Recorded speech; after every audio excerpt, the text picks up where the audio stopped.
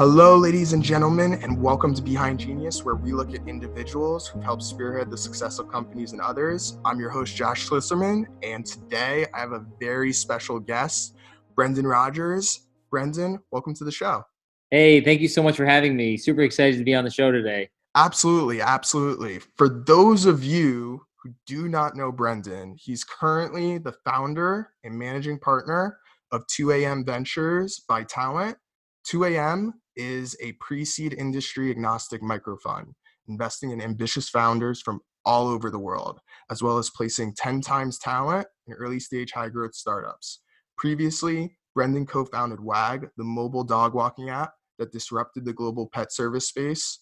Personally, I'm a huge fan. Wag has raised over $360 million in venture capital, most recently $300 million from SoftBank's Vision Fund. Brendan is an active advisor and mentors many company accelerators and universities in the LA Silicon Valley area. He is a frequent contributor to Forbes, a speaker at national conferences, and has appeared on some of the top podcasts in the industry.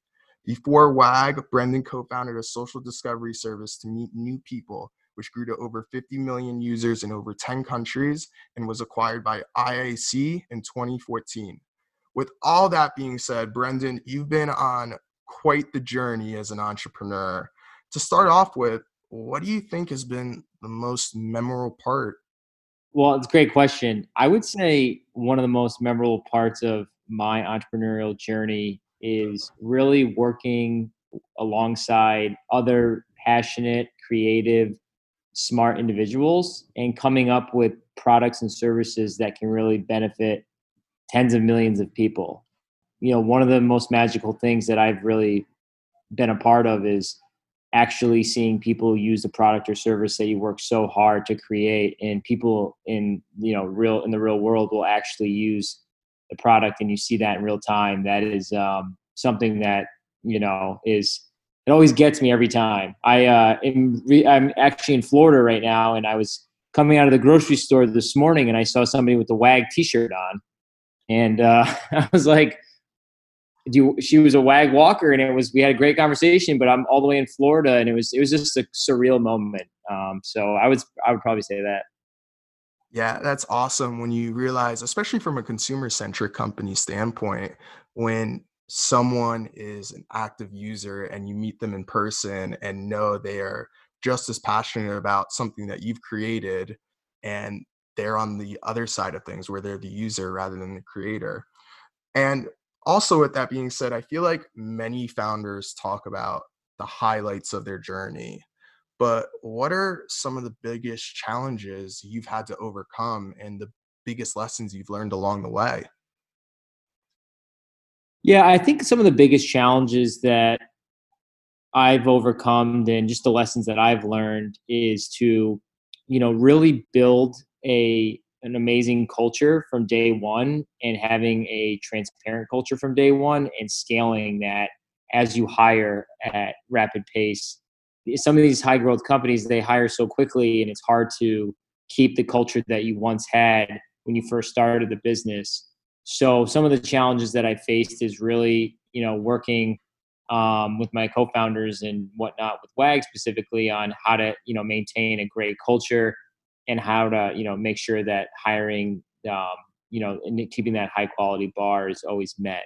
And I think a lot of people that start businesses that get traction really early on, there's a lot of growing pains that comes along with having this high growth. Everybody wants up into the right growth, and sometimes there's a lot of businesses that they don't have the technology that's actually scalable. They may not have enough people. So it's really hard to kind of deal with those growing pains. Absolutely. And let's stick on the topic of workplace culture for a second here.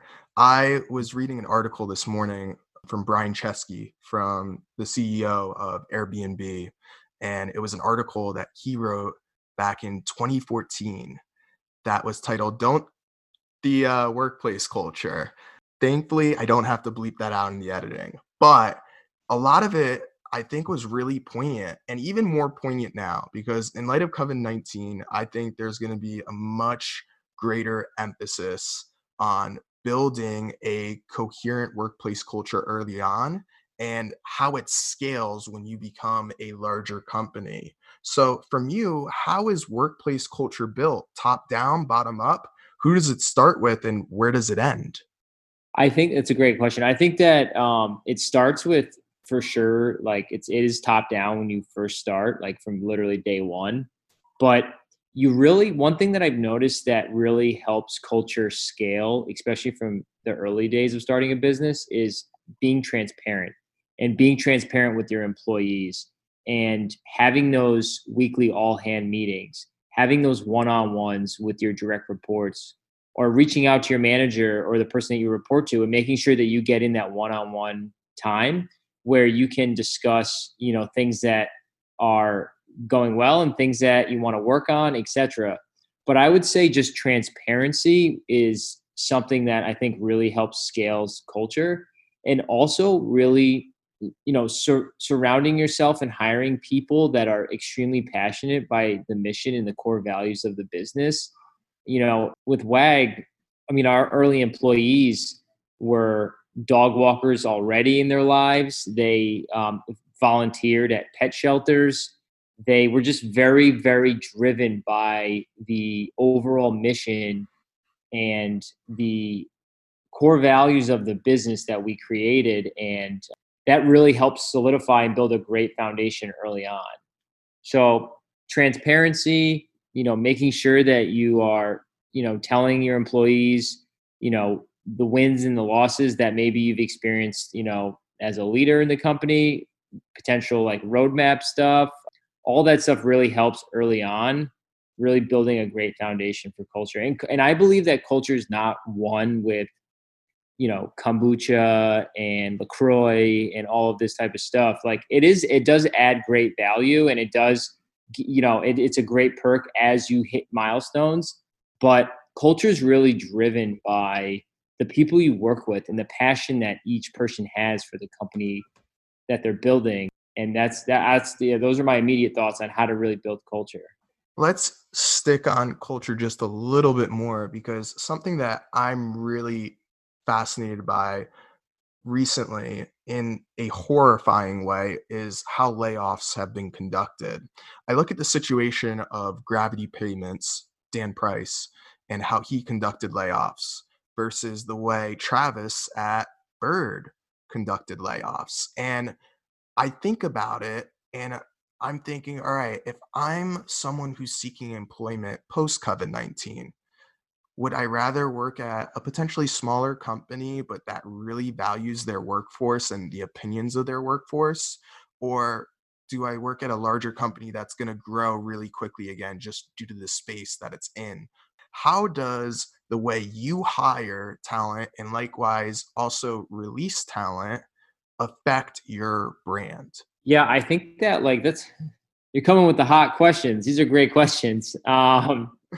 I mean, I think that it's when you hire talent, you want to hire first and foremost.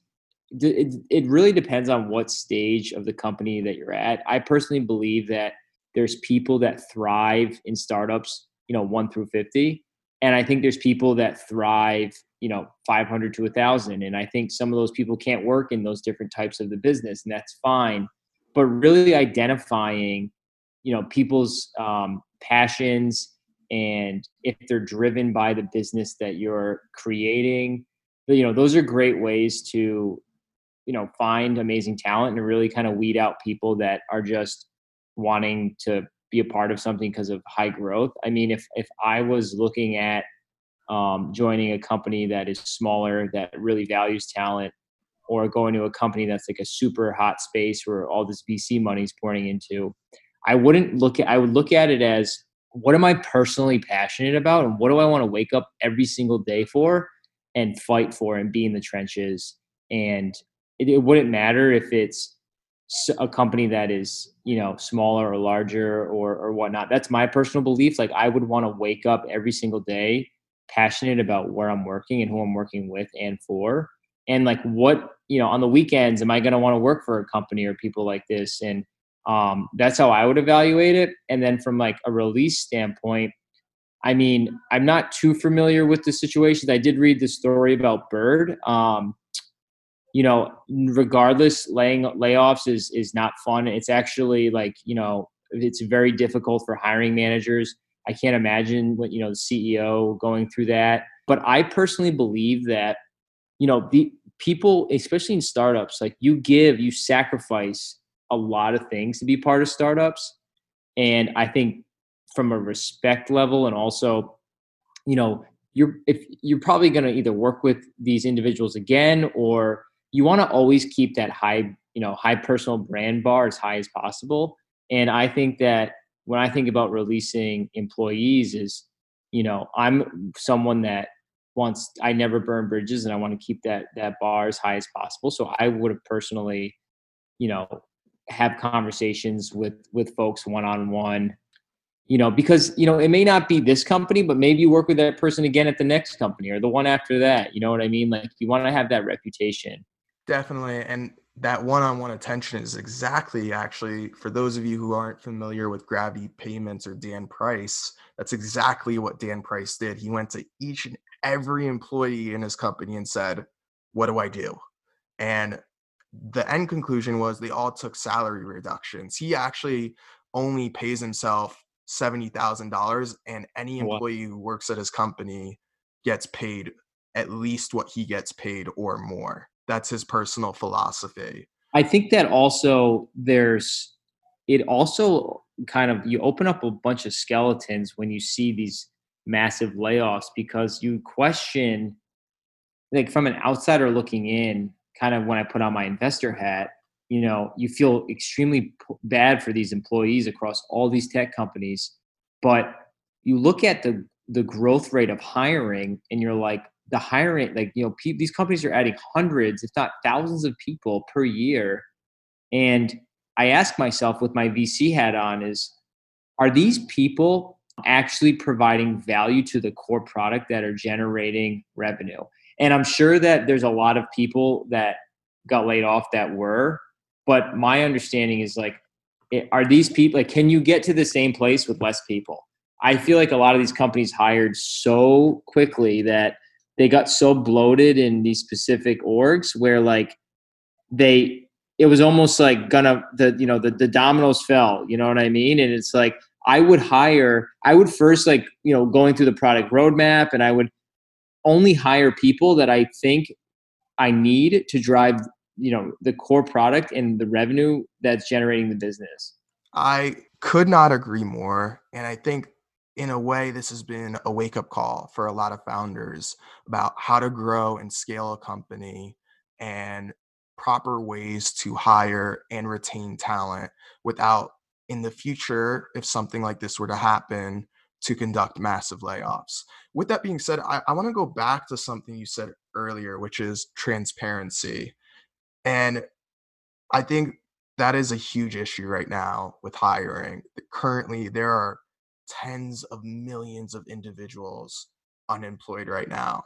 And I look at LinkedIn and I see all these jobs available that have even been posted for months and even weeks ago. And yet I see, one, many of these companies coming back to these applicants and saying, "Oh, we're on a hiring freeze right now. We won't even conduct interviews." And then two, I see a lot of these companies also automating responses for rejecting applicants. How does that affect brand? And do you think companies need to give a little bit more personalization when it comes to hiring talent? Yeah, I actually did a couple LinkedIn posts on this exact issue, with having stale job postings, and also companies putting jobs up on their career site even though their hiring is paused, just because they don't want to either have press write about them, or they don't want to look like they're failing, or there's some sort of, hiring freeze.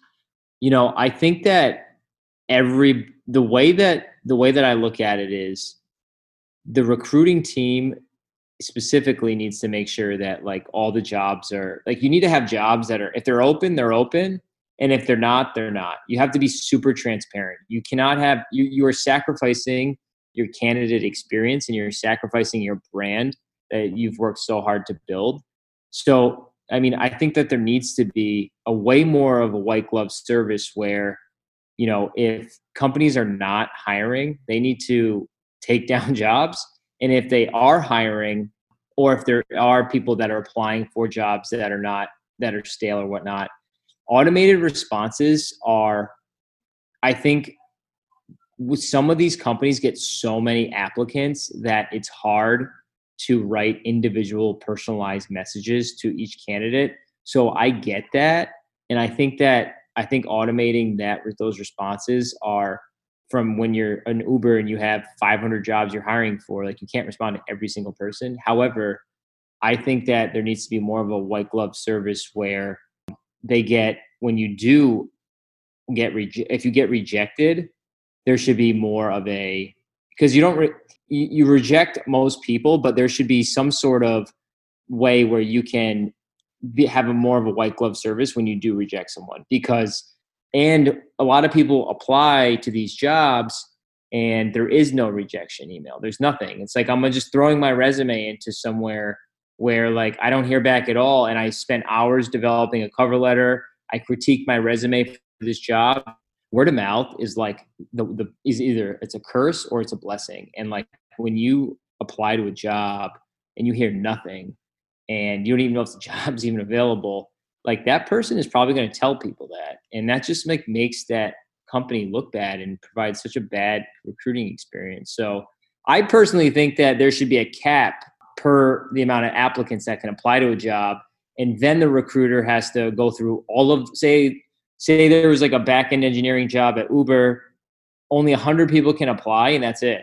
And then the recruiter has to go through those 100 people and get back to them. And then they can start collecting more resumes. That's what I think should happen.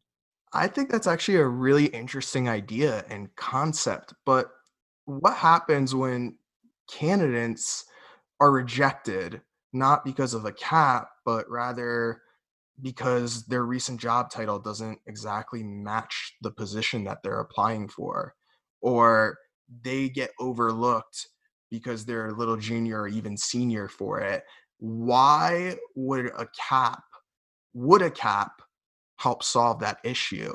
Yeah, I think that it would be like, again, I think it's like, if there was a cap of the applicants that were applying, I think that you could at least give more context to each of the individuals. You know what I mean? Like, if that person is junior or may not have the exact title, then you can provide clarity around that. But again, I think that there's a lot of, like, just because you don't have the exact title or background, I still think that you can still make great hires with people that they don't have that background. You know what I mean?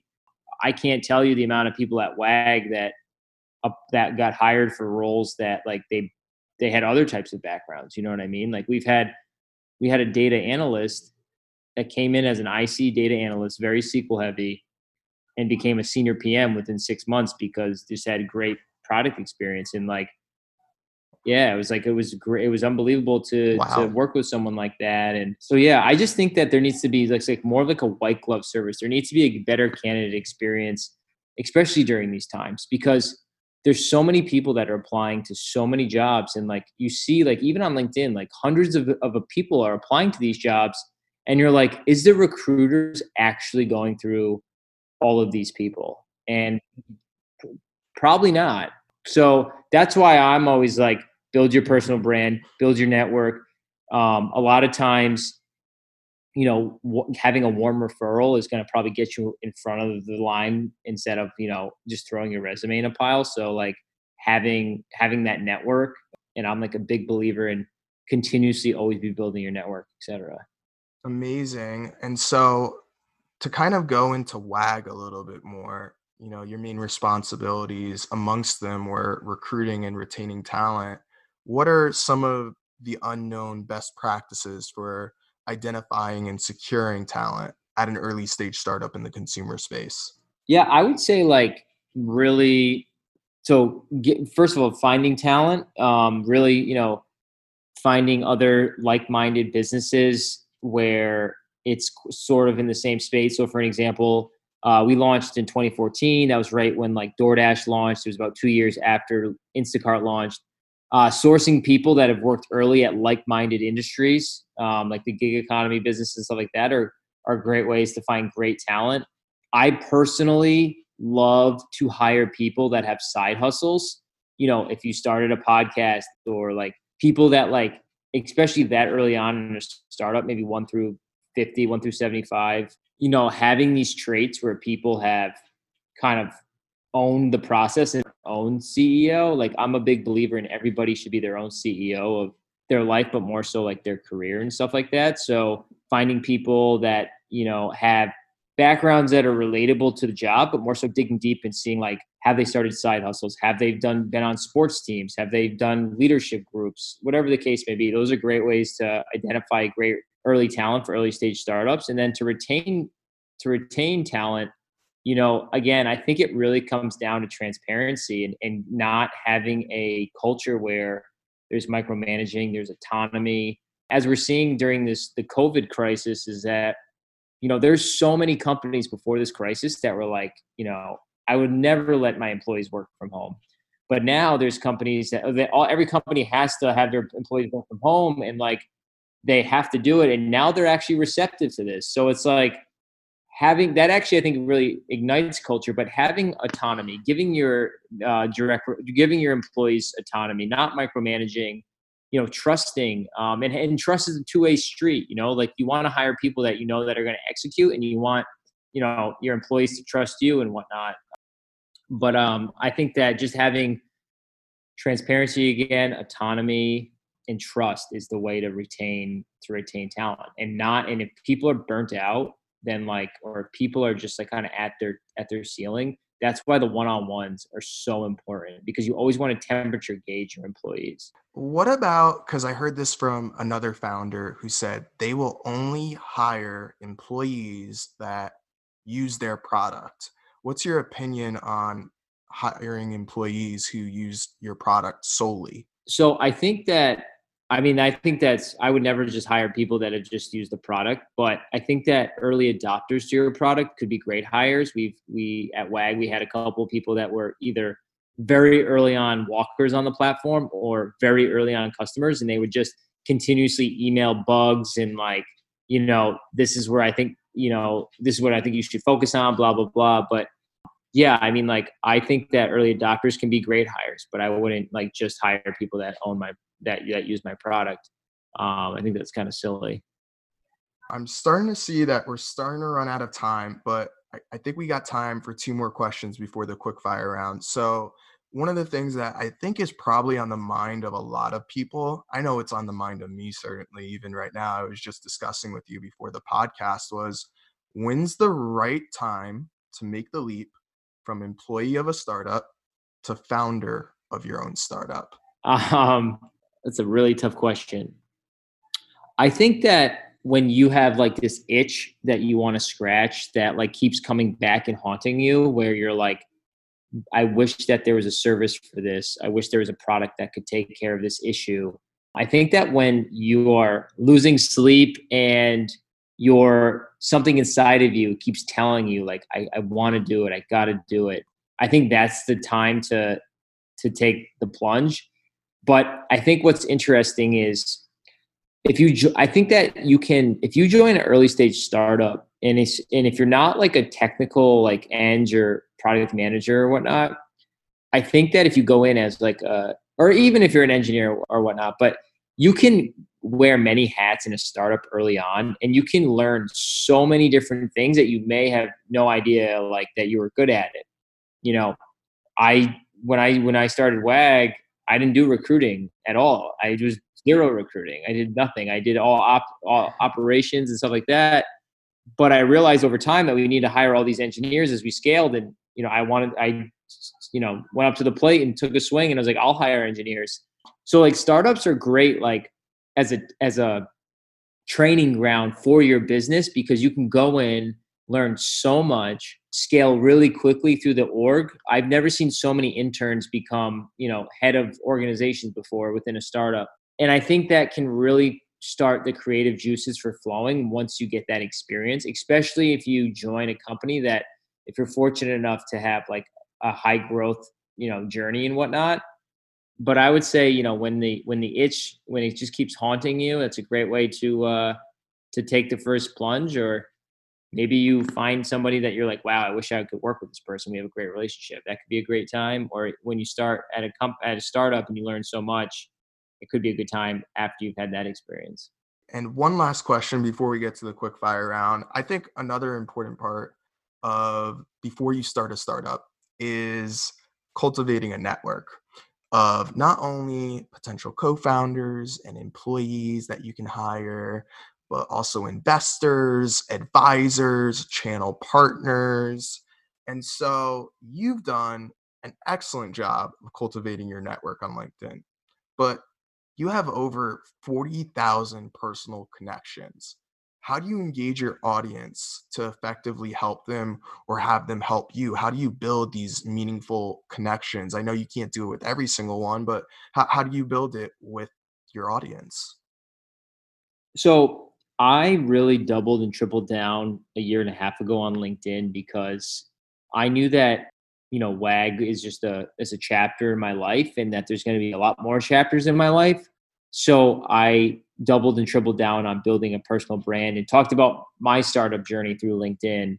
And that was a platform for me to really have my voice and share my stories.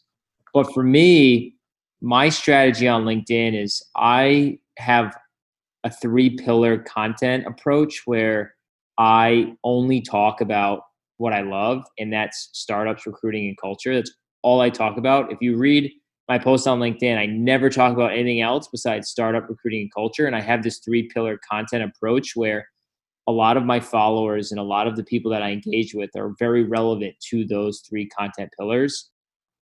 So the way I engage them is continuously providing amazing content to those individuals, and reaching out as much as possible, either building my as I build my recruiting firm, reaching out to new partners, hiring engineers and folks like that from the companies that I consult for.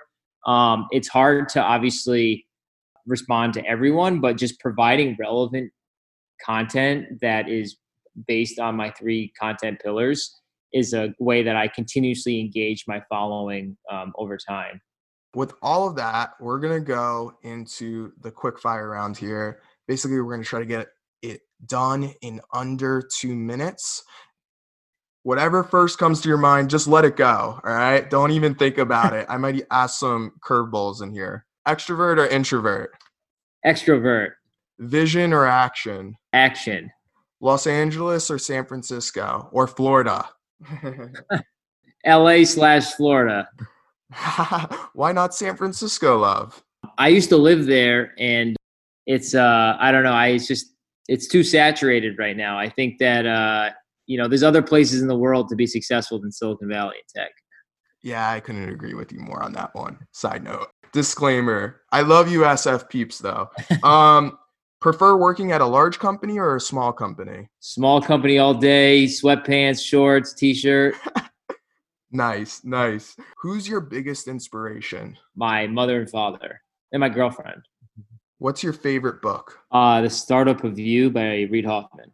That's one of the first books in startup world that I ever read. It's a great one. It's a great one. Highly recommended to my audience. It's funny. I get different answers for this question all the time, and I read a lot of the books that a lot of the people that I brought on here, and they're all great and great for different reasons. So very much recommend this one, especially if you're trying to figure yourself out as an individual.